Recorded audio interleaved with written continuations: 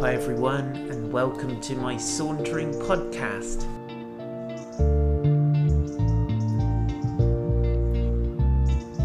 My name is Paul White and I live in a gorgeous place called Weymouth, and this podcast is a collection of saunters that were born in lockdown, but it's also got some additional stuff which is just fresh, hot off the press.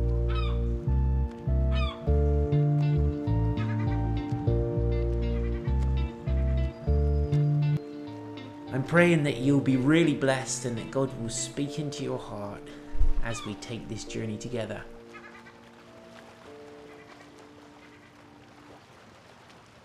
So please go ahead and hit the subscribe button to keep updated with the very latest Sauntering podcasts.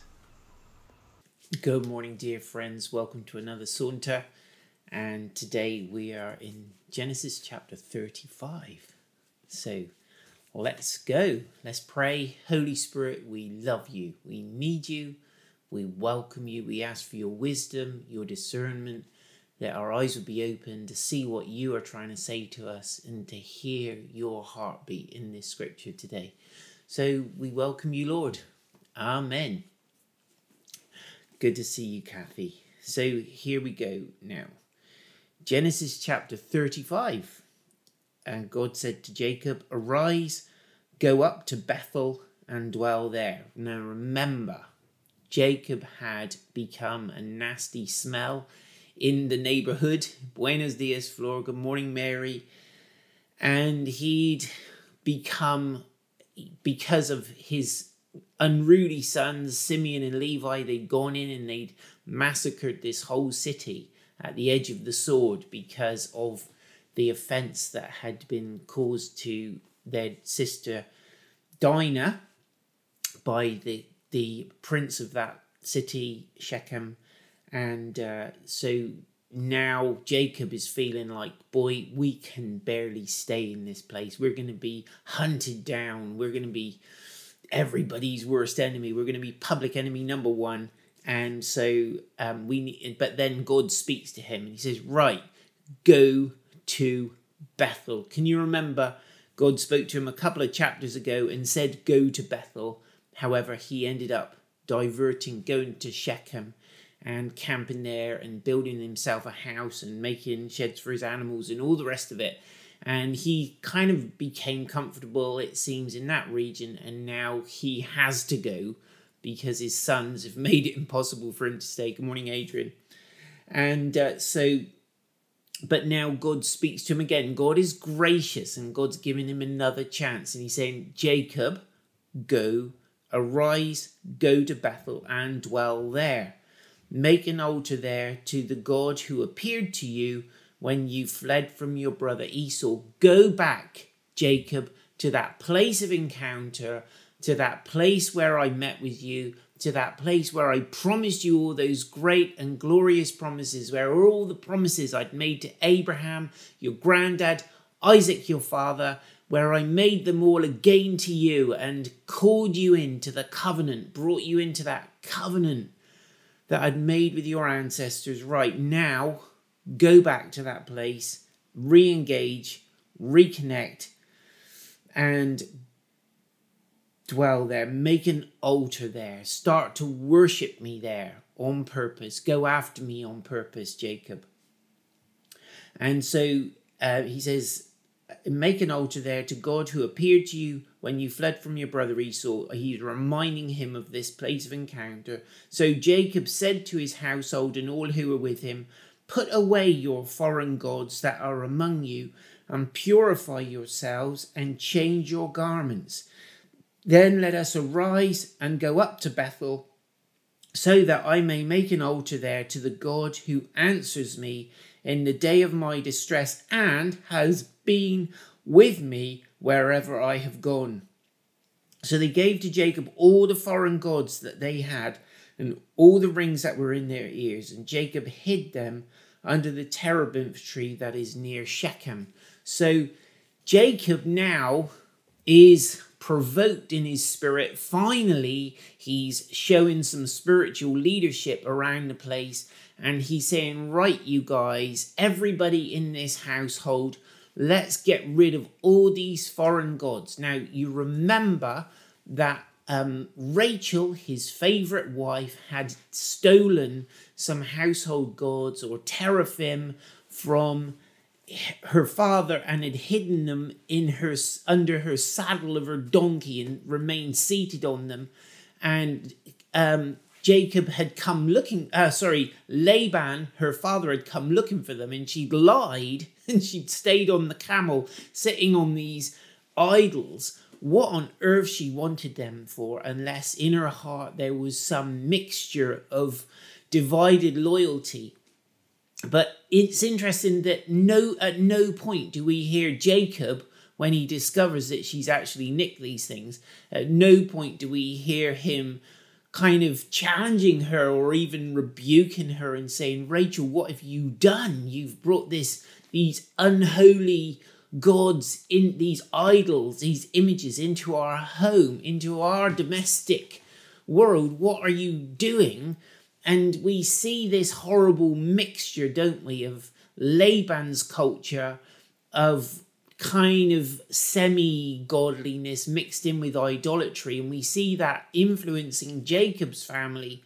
And we see this horrible kind of strain of ungodliness in the family line that then kind of reaches its bloody kind of climax with Simeon and Levi going and deceiving the whole city of Shechem and putting them all to the sword, plundering them. And no doubt when they did that, they came back not just with money and livestock and so on, but they would have come back with images of their gods, which were usually made of precious stones and had some kind of intrinsic value in themselves. So they were, or not precious stones, precious metals.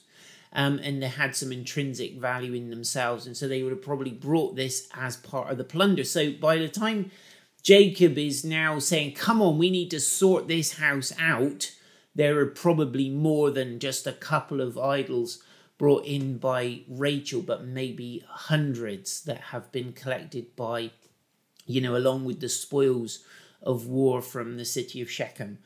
And so now he's saying, right, we're going to get rid of all these foreign gods that are among you, and we're going to purify ourselves. You guys, we are going to purify ourselves. We're going to change our garments. It's like we're making a body language declaration here. We're carrying out a prophetic enactment, if you like. We're carrying out a prophetic sign. We are changing our clothes, the stuff that is contaminated from the region around us, the cultures around us. We're changing those clothes now, and we're dressing ourselves in fresh clothes as a sign that we're kind of devoting ourselves to God afresh. And so they even bring their earrings and stuff. And I don't know what significance the earrings have, other than they seem to have some kind of ungodly connection for them. So they bring all of that.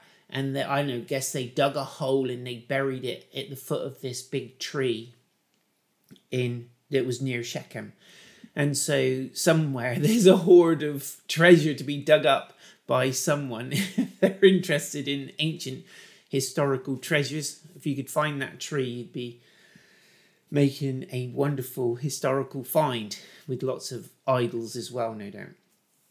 And so listen to this, though. So they have come into revival as a family. They've consecrated themselves. They've made themselves holy again.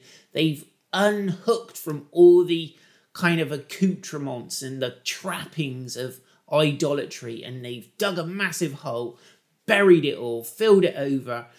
And they are walking away in clean clothes and without all their kind of idolatrous earrings and stuff like that. And listen to what happens. Verse 5, as they journeyed, a terror from God fell upon the cities that were around them, so that they did not pursue the sons of Jacob. So, right, remember Jacob has got a bad name from the locals because of the massacre at Shechem, but instead of being pursued and hunted like a dog, Jacob and his people are able to pass through because the fear of the Lord has come on the inhabitants of the cities that are adjacent to them and that they have to pass nearby as they make their journey to Bethel. The fear of God has come into the region. Why? Because one household led by one man has said, we are going to purify ourselves. We are going to consecrate ourselves and make ourselves holy to God. We are going to return to our first love. We're going to return to our destiny as God's chosen people. And we are going to unhook from all the ugly trappings of idolatry that we've kind of allowed to attach themselves to us. Paul says in Romans, he says, do not conform any longer to the pattern of this world. And the J.B. Phillips translation famously says, don't let this world squeeze you into its mold, but be transformed by the renewing of your mind. This is a process. This is a moment of consciously unhooking from all the baggage, all the trappings of this world and the culture around themselves, and saying, we're going to be different. We are setting out to be different on this journey. We are going to be different. And as they make that resolve and they take those steps, God comes and visits them with his presence in such an awesome way that the neighboring cities don't rise up to attack them, but allow them safe passage through the land. Now, this isn't a long journey from Shechem to Bethel. It's only 20 or so miles, I believe, unless my information is incorrect. But it's a bit of an awkward terrain, and they're herding thousands of animals as well and taking lots of children of all ages. And so it would have taken them a while to get there. But in that time, when they're vulnerable, when they're on the move and they're not positioned defensively, God defends them and protects them through that wilderness, through that journey, which is a foreshadowing of another journey that they're going to make where God protects them from the surrounding nations and cities. And verse 6, and Jacob came to Luz, that is Bethel, which is in the land of Canaan, and he and all the people who were with him, and there he built an altar and called the place El Bethel, which means God of Bethel, God of the house of God, because there God had revealed himself to him when he fled from his brother. So this is a place in history that he marked, didn't he? He marked it out by raising up this pillar and anointing it with oil. And now he's coming back to this place of encounter. And so God had revealed himself to him there. And Deborah, Rebekah's nurse, died, and she was buried under an oak below Bethel. So he called its name Allon Bacuth, which means, what does it mean? It means oak of weeping. So they buried this lady who was obviously very dear to them. We're not really clear why she went along or what her significance appearing now in this story is, other than we know that when Rebekah came up from her father Laban's household, he sent her with her servant, her nurse, and this is the lady. Now, whether she's been with Jacob all of this time, we don't really know. But it's an interesting little note that someone as humble as a nurse, the child's nurse, who would have accompanied them throughout their childhood and been their teacher and their, and all the rest of it, and looked after them, babysitter, etc., etc. She was considered precious enough and important enough to get a mention in this story. I love that. And they even called the tree Oak of Weeping. So God appeared to Jacob again, and God appeared to Jacob again when he came from Paddan Aram and blessed him. And God said, your name is Jacob.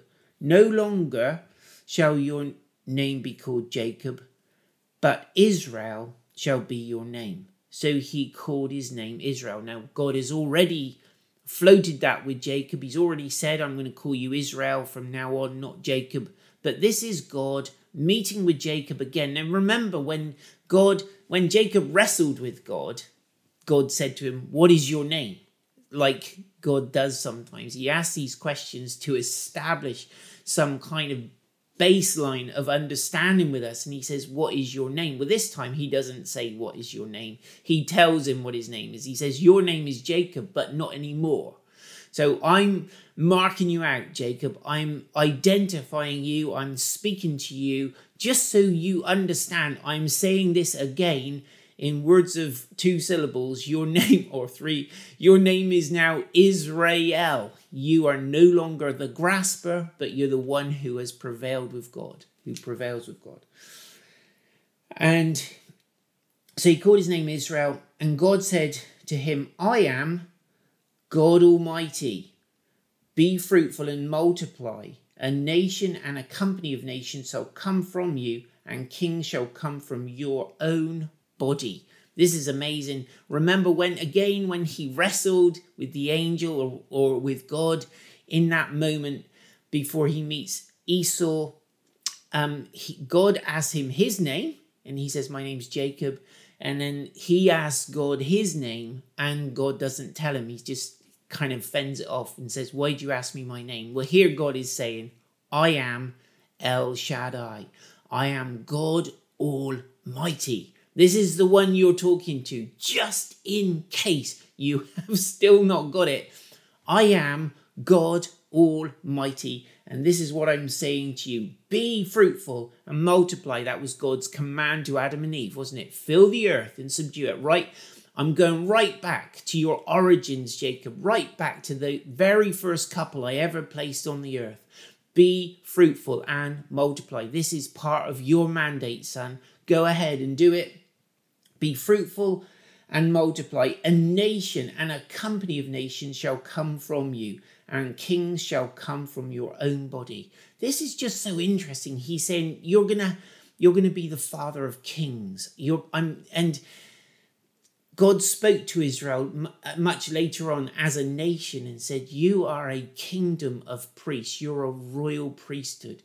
And it's like there's always been this destiny on the nation of Israel that they would be kings and priests. They would be like this kind of royalty with their connection with heaven on the earth, demonstrating the kingdom of God on the earth. And God is prophesying all of this into Jacob now, and he's saying this is all going to come from you. This is going to come from your loins. It's incredible, isn't it?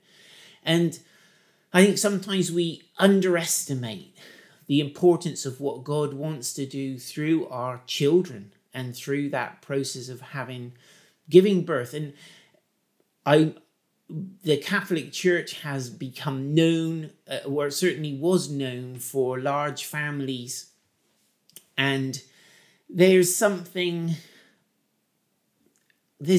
important about families. And I think the Catholic Church did understand something of that there's something about filling the earth with little people, filling the earth with people who we are making disciples of.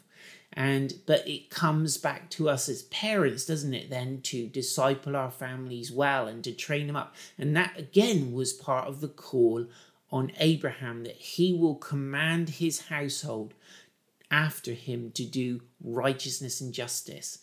And sometimes it's tiring being a parent, and we feel like we're kind of pushing water uphill with our parenting, and there's a challenge involved, and there's inertia, and there's the culture of this world trying to steal the hearts of our children. But that process of parenting and making disciples of our children is a spiritual battle. It's a noble spiritual battle that we're engaged in. We should never tire of praying for our children, blessing our children, encouraging them, discipling them, teaching them, loving them, all of that stuff, even when they don't seem receptive. Let us not tire of bringing them before God and speaking a blessing over them and their children and their children's children, and so on and so on. Good morning, Pat and Mike. God bless you. So anyway, so here he is. He's saying, verse 12, the land that I give to Abraham and Isaac, or I gave to Abraham and Isaac, I will give to you, and I will give the land to your offspring after you. Then God went up from him in the place where he had spoken with him. And Jacob set up a pillar in the place where he'd spoken with him, a pillar of stone. He poured a drink offering on it and poured oil on it. So Jacob called the name of that place where God had spoken with him Bethel.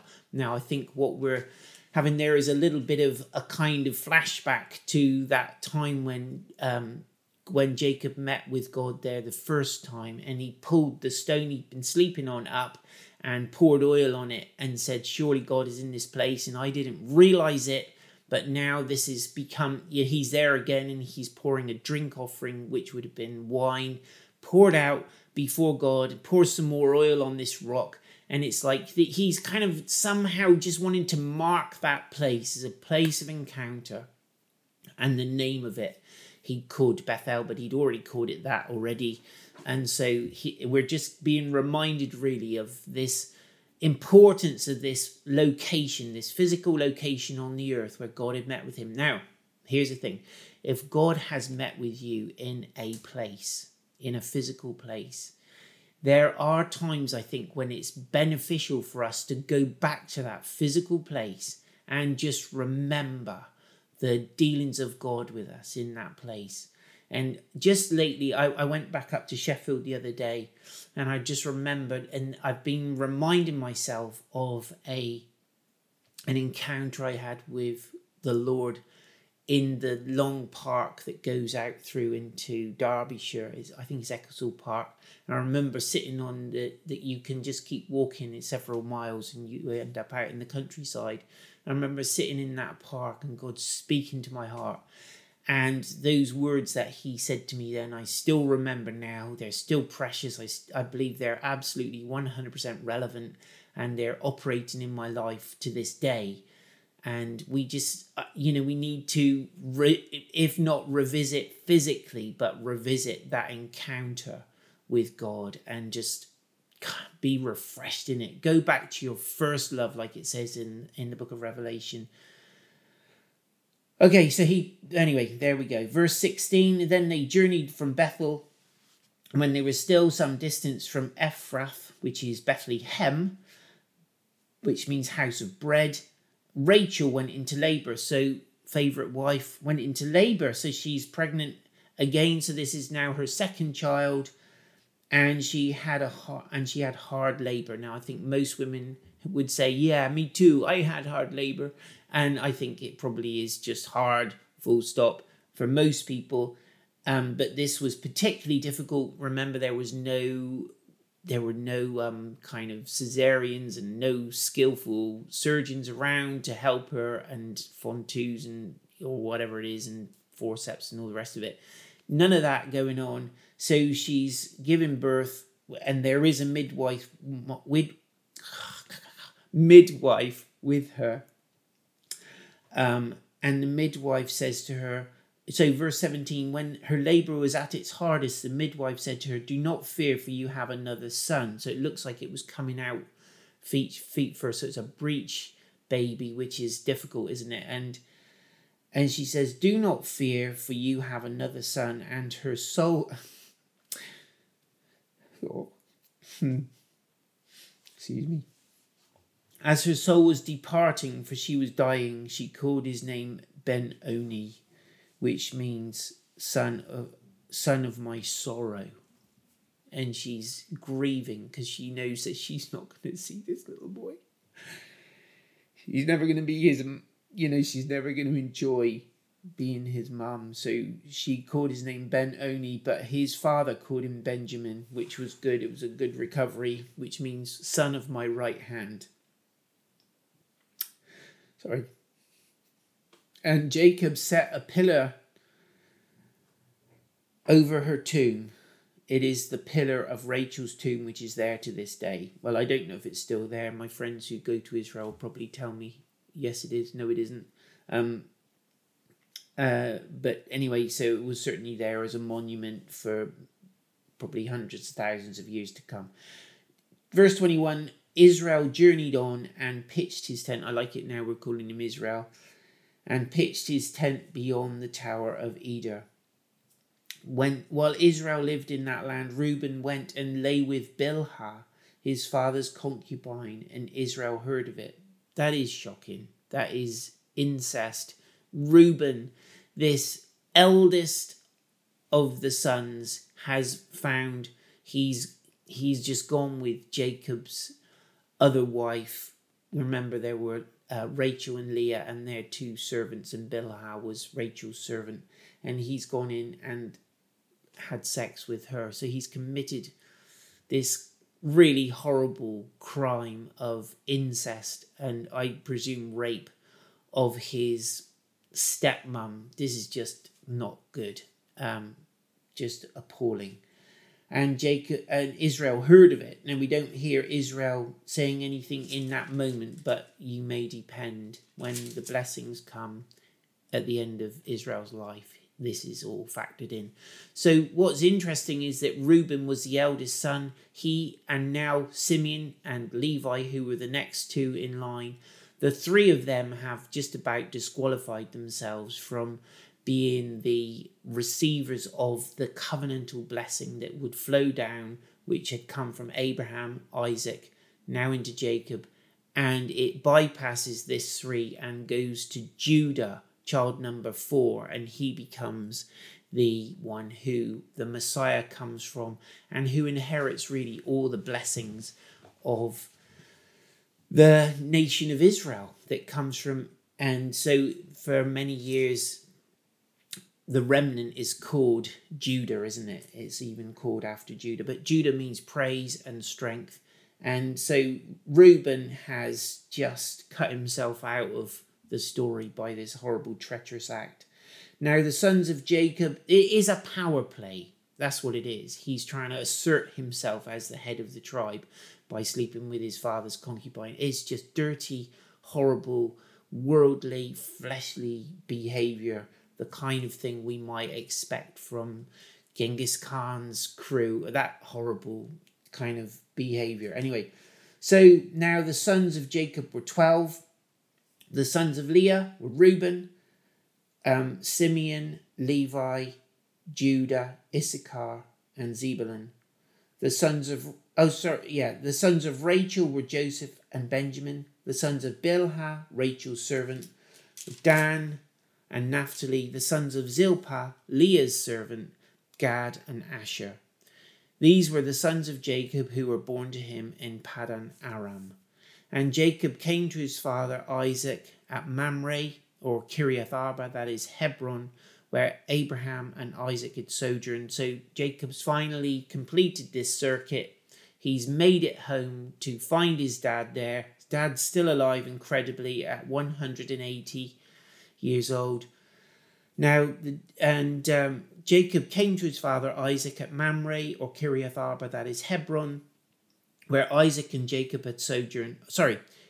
Abraham and Isaac had sojourned. Now the days of Isaac were 180 years, and Isaac breathed his last, and he died and was gathered to his people, old and full of days, and his sons Esau and Jacob buried him.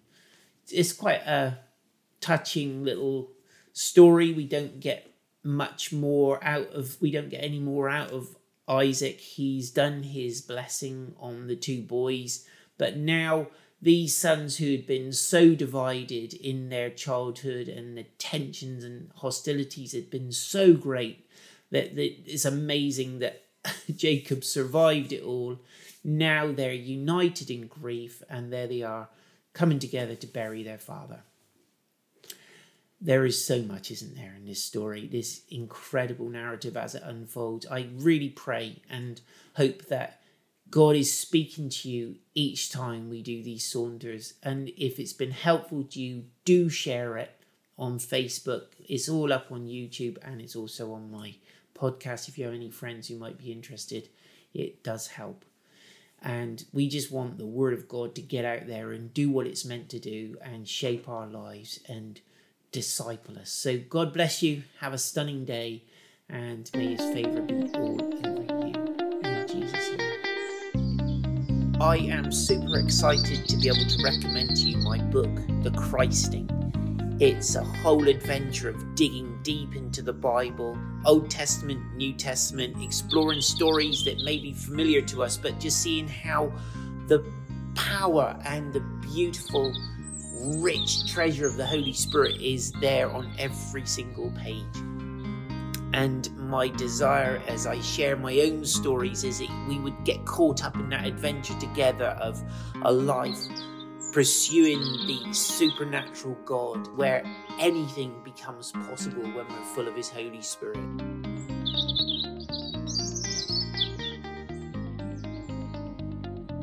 And so my prayer for you as you read this book is that you'll get excited to embark on your own voyage of discovery with Him, but more than anything else, that you would fall more in love with Jesus.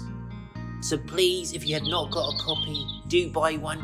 You can get it online on all the major online bookstores, including Amazon, Eden and others. You can buy it from Christian bookshops, or you can message me and get your own signed copy. There you go. But do like it and review it, because that really, really does help. Thank you so much.